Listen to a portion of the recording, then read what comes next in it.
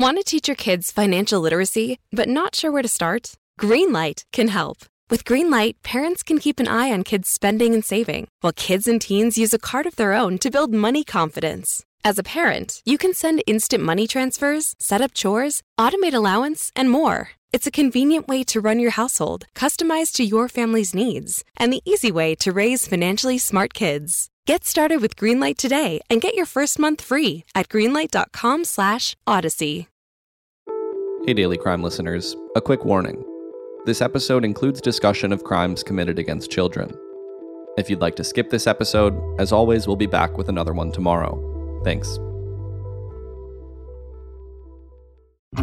Coming up. She says she fell asleep with the children and then later woke up with bloody hands and arms, but had no recollection of what happened. For Vault Studios, I'm Reed Redmond. You're listening to The Daily Crime.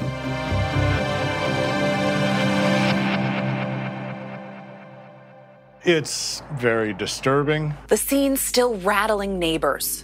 It makes me kind of queasy to go to sleep at night. And it makes me feel sick to my stomach, to be honest. I think what they went through is something we can't even put into words right now. On Saturday, May 15th, a 40-year-old woman named Yui Inoue flagged down police officers in Tempe, Arizona, telling them she was hearing voices. Tempe police say Inoue drove to the police station herself Saturday morning and told officers that voices told her to kill her kids.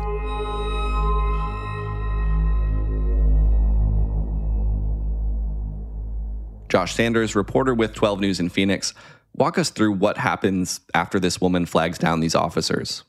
Well, she flags them down and says she heard these voices.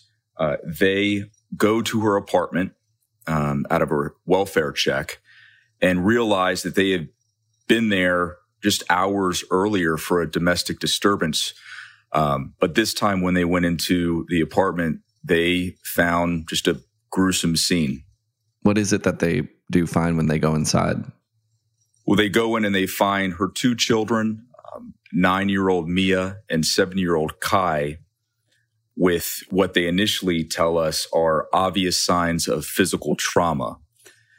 And what we come to find out later is that they were basically butchered. They believe the weapon is a meat cleaver with a 6-inch blade. The children were underneath a blanket and boxes, and just a very traumatic scene. And you could tell from talking to investigators that this is something that really made an impact on them. It really is just such a horrible scene. And before we talk about what happens next with this case, what have you been able to learn from others in the area about these two young children and the impact that this has had on the broader community? Well, there's not much known about these children or the family. Kyrene School District confirms Mia and Kai were students at Kyrene Del Cielo Elementary School, but it's not clear how long the family's been in the area. Neighbors thought they moved in within the last few weeks. We don't know much about them at all. This apartment complex, being there, a number of the neighbors said that the family had just moved in. Some neighbors said that they didn't even know that children were living inside that apartment. But what all of them said, and it was pretty consistent, was this apartment complex itself wasn't void of crime and death.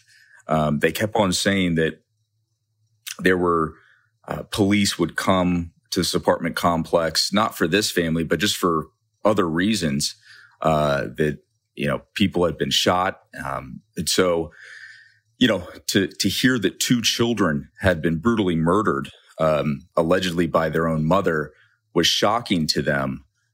But, they were almost used to it, used to there being death at this apartment complex. The neighbors next door and directly below the apartment where police say this unfolded both heard pounding, but neither could fathom hearing what police now say happened. I heard the pounding for like I said, 8 consecutive minutes, then a 5-minute break, and then more pounding, only softer, because apparently she went into the living room. Kevin Hawk's daughter shares a wall with the family. I didn't even know the they had children. They were so quiet. And you'd even mentioned that we'd eventually learn officers had been out to this particular residence just hours before this discovery. Tell me about that earlier call to this house.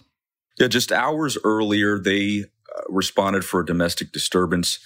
The husband and the wife were arguing over money and over her wanting to take the kids back to Japan. They were going through a divorce, and allegedly the husband had said that Yui Inoue, the mother, had threatened to stab him. Inoue told police she had an argument with her husband hours before. Tempe police confirm her husband called for help after his wife threatened to stab him. After that call, the husband left the apartment, leaving Inoue with their 2 kids. And so that's what brought investigators out there to begin with. Do we know then where the husband was later on in the morning when these bodies were discovered?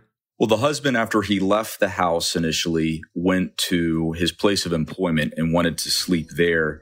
He then told investigators he ended up sleeping in his car. We don't really know where he was other than that, but the Tempe police say, that they were there.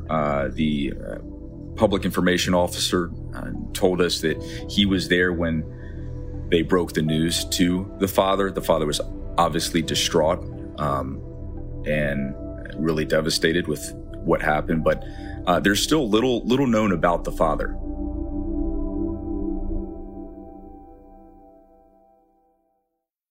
Ready to start talking to your kids about financial literacy?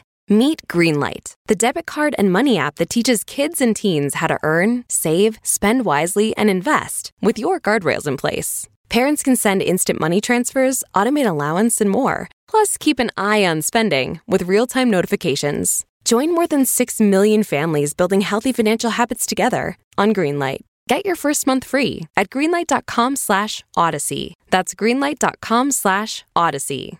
Ma'am, you're here on 2 charges of murder in the first degree, both class 1 felonies. So police go to the home, they make this discovery, and the mother, Yui Inoue, is arrested.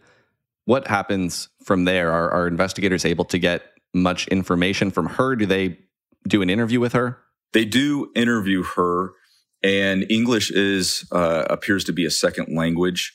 There is a Japanese interpreter involved.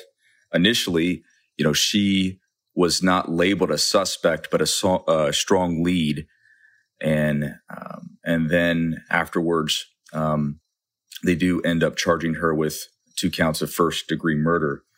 She told investigators that, initially when she flagged him down, that she had heard voices. Tempe police say that Inoue told officers that she heard voices telling her to kill her 9-year-old daughter and 7-year-old son, but that she did not remember hurting them. She says she fell asleep with the children and then later woke up with bloody hands and arms and realized that they were dead, but had no recollection of what happened. And, told investigators that she did not kill them. I did not kill anybody. What else have we learned about Yui Inoue? Is there anything in her past that could maybe have factored into this or could have maybe been a red flag? A possible red flag. I'm not a mental health expert to know what factored into any of this, but we do know from her history that on March 2nd of this year, the Arizona Department of Child Safety had an open investigation into Inoue based on a report of neglect, that she was neglecting her 7-year-old Kai. And at that time, she was taken to a psychiatric hospital for evaluation. Now, we don't know what came of that. March 6th of 2021, Chandler police say Yui Inoue was somehow involved in an aggravated assault on an officer. We don't know the details of that case because it's still an open case. On March 8th, 2021, the Maricopa County Court docket shows someone named Yui Inoue had a court-ordered mental health evaluation, but those records are sealed. And then May 15th, both Mia and Kai were killed. I know you've spoken to a forensic psychologist about this case. What did he tell you about this type of case, or about what the investigation into Inue's mental health history might look like here? He said that investigators are going to have to look into her mental health history, and if that was a factor in any of this. Information in the background of the person, look into not only their family history, consider their health, were there any types of substances involved? Was there any type of record where the person may have had treatment in the past? There are a lot of moving parts to it. When it comes to, was she diagnosed with some form of mental illness where,